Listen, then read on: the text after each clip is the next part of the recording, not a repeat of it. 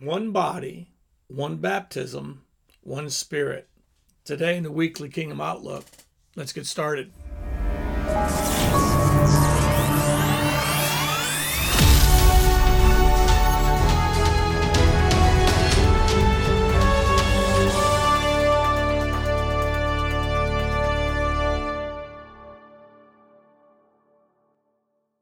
Hey, greetings, folks. Apostle Lewis here with you, and I'm so excited, man.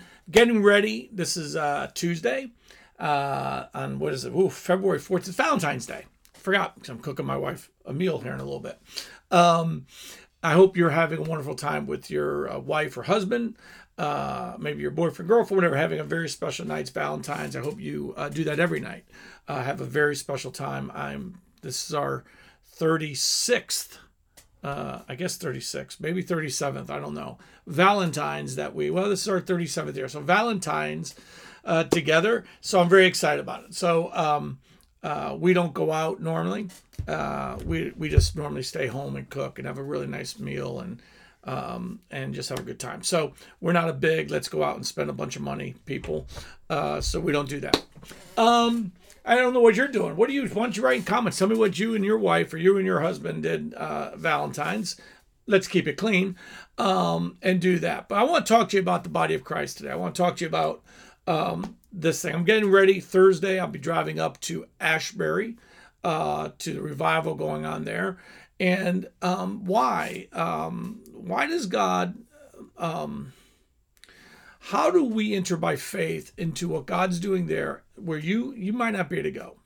How do you enter into faith and receive what's going on there if you can't make it? And I want to kind of explain that a little bit. How I've learned to partake in what God's doing, even if I can't get there. But in this week I can, and I'm going to get up there. So I want to share this with you. I want to give you a principle of the scripture of that we're one body. Now we know that. We think about it. Oh, we're one body. We're one body. But let's read this. Ephesians chapter 4, verse 4 through 6. We'll just read a little scripture here. It says, there is one body, one spirit, just as there is also one hope that belongs to the calling you received. In other words, only one way to God, one hope, Jesus Christ. There is one Lord, one faith, one baptism, one God and Father of us all, who is above all, sovereign over all, pervading all, and living in us all. That's just a wonderful scripture. In other words, there's not this Messianic Jewish faith. By the way, there's no old covenant to deal with. Okay, that old covenant passed away. God declared to the Jews, I'm going to make a new covenant with you in the prophet Jeremiah. Some Jews don't like that.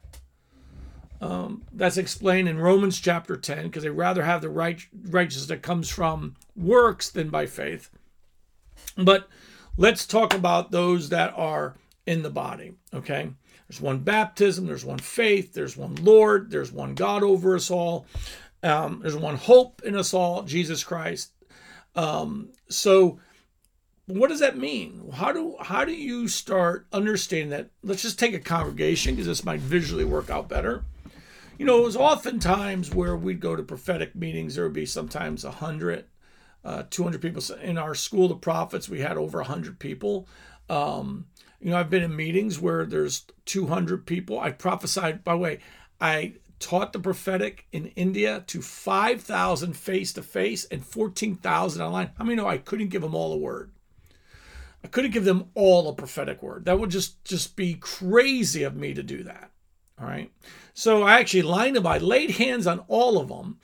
But as the Lord would lead me, I'd get a word for about one every 15.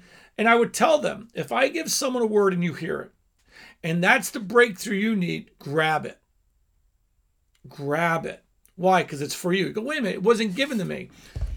This wasn't necessarily given to you directly. This is a letter written to the Ephesians. But by faith, it becomes yours. Okay, here's the principle. Okay. In 2010, I was shot. You've heard the story. I don't want to tell the story, but I was in the hospital, and I got shot through my calf and my toe. My big left toe went right through the nail, and they had to take off the nail. I didn't want to go, and And I'd grown attached to it. And they said, no, we got to take it off. I said, well, you're not getting near that unless you give me something. He goes, well, the doctor is going to give you, some shots in the toe, some local. I said, no, you don't understand. You're not getting to the foot.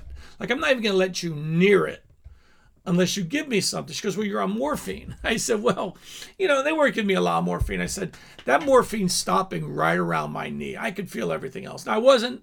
She goes, well, why are you not complaining? I said, what good is it going to do me? It doesn't make it go away. It is what it is. And she goes, I said, look, I need the Cadillac, and then you could get to the toe. So she comes back and she gives me the shot. But she didn't give me the shot where I needed it. She didn't give me the shot in my calf or in my toe. She gave it in the IV in my left arm. Why? Why would you do that? Why would you not do it where it's needed? Well, because actually just sticking the needle in might have caused more trauma, right? So sometimes God puts that shot in a different part of the body, but it's actually meant to help you the most.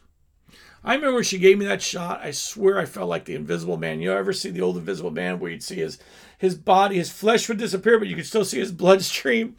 As it went through me, I could feel it go through my bloodstream. And then I couldn't feel anything anymore. And within 10 minutes, the nail was off. I didn't know anything. Like I couldn't feel anything. It was wonderful. And it was needed. It was just a shot. It lasted about maybe an hour, so I don't even know what it was. It just really killed that pain. And I needed that because, I was in enough trauma down there. And, sometimes you're sitting there in trauma. You've got pain. I know people that sometimes they're in pain. It might be financial. It might be marital. It might be looking for romance. It might be looking for a new job. And all of a sudden, there's a breakthrough. But the breakthrough seems to miss you by like 20 feet. And the prophet comes in, or the apostle, or the pastor, whatever, and they give a word. And that word is the word you need. Or you find out this person over there, they got a financial breakthrough. And all of a sudden you're like, Lord, I've been crying out for a financial breakthrough. And you go, what? Why did you give it over there? Well, because sometimes in our trauma, we don't receive really well. Sometimes in our emotional state, we don't receive very well. And sometimes God speaks to us, but we don't receive it because we're in so much pain.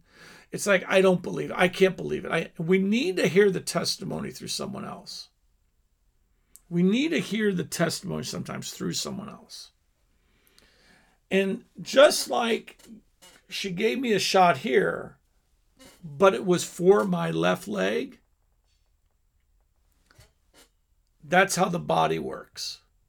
See, every time the body gets a breakthrough, every time in a congregation, that's why people who don't belong to a church and don't understand this, they don't get the breakthroughs they want. I don't know anyone. Let me explain to you. I don't know anyone who's thriving spiritually in Christ who's not connected to the church. I don't know anyone like that. I do not know anyone like that. Maybe there's someone out there. But it's usually not the multitudes that are doing well. There might be one individual out there. But would you rather try to go the one of a billion, or would you like to try to go the prescribed way of God, the body? That's why it says, do not forsake the assembling of your. When you reject the body, you reject your own lifeline. Bill Johnson used to say this: it's only the banana that's pulled from the bunch that gets eaten. Scripture puts it this way: the new wine is in the cluster of grapes. It's not in the solo grape on the side. This is why the body's important. But you might need a breakthrough. And this is where I might be contending, but all of a sudden this couple over there get breakthrough. Now here's what I have to do. Let's say I'm believing financially. If I will not get offended that they got the breakthrough and humble myself and go up to that couple or that person and go, look, I really could use that breakthrough. Would you pray for me that I would have that same breakthrough? Number one, why is that important? Because you're humbling yourself, and that's kind of key. But also, most likely, their faith is so high because of the breakthrough they just received. They have extraordinary faith to impart, and it becomes that plug that fits into the socket. And a lot of people don't understand this. Why didn't God? And they go back and they're miserable because someone else got the breakthrough. They're miserable because someone else got it and they didn't get it. And then they curse God, they complain against God, they yell at God, and they're only going to frustrate their own life. And there have been many times where my breakthrough seemed to hit. I'm going to tell you one instance where I really had to deal with this in myself, because I learned this a lot of times from the Lord correcting me. Number one, don't always get jealous of the other person because you don't know what they're going through. I remember sitting there one day in prayer. We would meet at church. This is 25, God, it's almost 25, almost 30 years ago. We would meet early on a Friday morning, all the men. We had this prayer meeting at the church, 5 to 6 in the morning. And we would meet there. And we just come in and pray. There would be about 100 of us. And I remember one Sunday, and I was praying for God for a business, for financial breakthrough. And I remember that this one guy came in and they were congratulating because he had started his own company and store, and he got into the mobile business where he was selling mobile phones. And I remember that crushing me because I'd been praying. And the Lord rebuked me and he said, you have to rejoice over someone else's blessing. Now, the Lord wasn't necessarily, what I didn't know is like that guy's blessing was actually a fraud. He got arrested 6 months later because he worked for the welfare system downtown, and him and his three friends had conducted a scheme and they had stolen $660,000. Now, but the Lord told me I have to rejoice in another person's breakthrough. Why didn't he expose that person? Why didn't he tell me that person? Because the Lord was instructing my heart. He wasn't dealing with me. He was dealing with my heart. My heart was crushed. My heart felt like God had passed over me. My heart felt like, God, why didn't you answer my prayer? Do you understand? So it was from that moment that I learned to rejoice in everyone else's breakthrough. I learned to feel so joyful for everyone else's breakthrough. That's really easy for me to do now. And sometimes it's still challenging. Sometimes there's still a challenge, a twitch.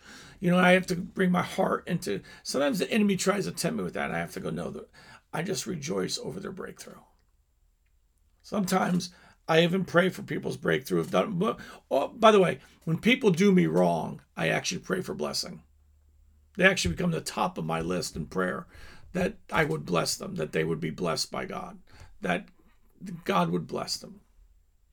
I do, because I don't want to curse. I don't want my vessel to be filled with cursing. So I bless them. Look, here's the point. Your breakthrough that you're praying for didn't miss you. It went over there. You go, why is it over there? To make you jealous. Because you might just be angry.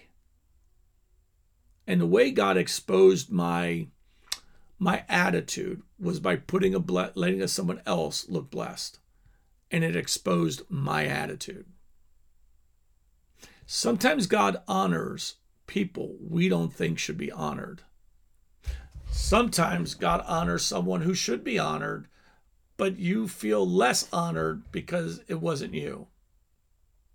And you got to understand, we must come to grips with, when anyone in the body is exalted, the body's exalted. If we don't lose heart, if we don't grow weary, if we don't grow complaining, if we don't become envious. James 3:13, read it. Envious is when my heart is bitter for someone else. Jealousy is when I recognize the blessing of God. I go, Lord, I want that on my life too. When I see the anointing on someone, I'm like, Lord, I want that anointing. You know what I do? I go up and say, man, will you pray for me? When somebody gets a financial breakthrough, I'll go up to them, hey, man, will you pray for me financially? I want to go to another level of financial breakthrough. Will you pray for me? If I grow bitter, if I grow envious, that is actually demonic and not holy. But it's right to recognize the blessing of the Lord and go, Lord, thank you for breaking. their breakthrough into the body. Now, Lord, let that, yes, that was in the arm. I'm a leg, Lord, I'm a foot. I need it down here. Would you let it flow in the body to me? So the whole body, my whole body became blessed. My whole body was affected by it. He wants to affect his whole body. What happens in today's church is we're jealous for people. We're envious of people who have breakthrough. And this creates YouTube channels. This creates, websites. People literally create things to bash other people. And they're Christians. And they don't realize that's like cutting off your own leg or your own arm or plucking out your eye. Read this in 1 Corinthians 12 if you want to read it more, because it does instruct on this. That we're supposed to sit there and rejoice, and we're supposed to realize, man, that toe, I can't believe God exalted that toe. But it says we're not all toes. And a foot can't say to the hand, I have no need of you. The eye can't say to the hand, I have no need of you. We're all needed. We are put in the body as he sees fit. And he desires to bless the whole body. Sometimes it's directly, and sometimes it's indirectly through the flow of the body. But the blessing of God is to touch every part of his believers. That's you and I. If we don't grow envious, if we rejoice in it, the provision's on the way. The breakthrough's on the way. Wow, that girl, I know she was looking for a husband for so long, and man, God better. I've been looking for a mate for a long time. Lord, thank you. There's a breakthrough. There's a blessing, a divine blessing that's coming on us right now for those who are looking for a mate. Right now, Lord, thank you. Oh, that couple, they've been trying to have a child, and my spouse, we've been trying to have a child, and oh, but Lord, why? Lord, thank you for the breakthrough over there. Now, Lord, thank you that the body has the breakthrough. You can go up to that couple. We've been praying for so long. Would you just pray for us? For God has blessed you. And I know that what he has put on your life, he'll put on ours if you'll just pray for us. It takes humility. It takes humility to do that. But sometimes that's not the way people act. But it's the way he desires us to behave. Amen? Amen. I thank you for listening today. God bless you, and you have a great day. Bye-bye.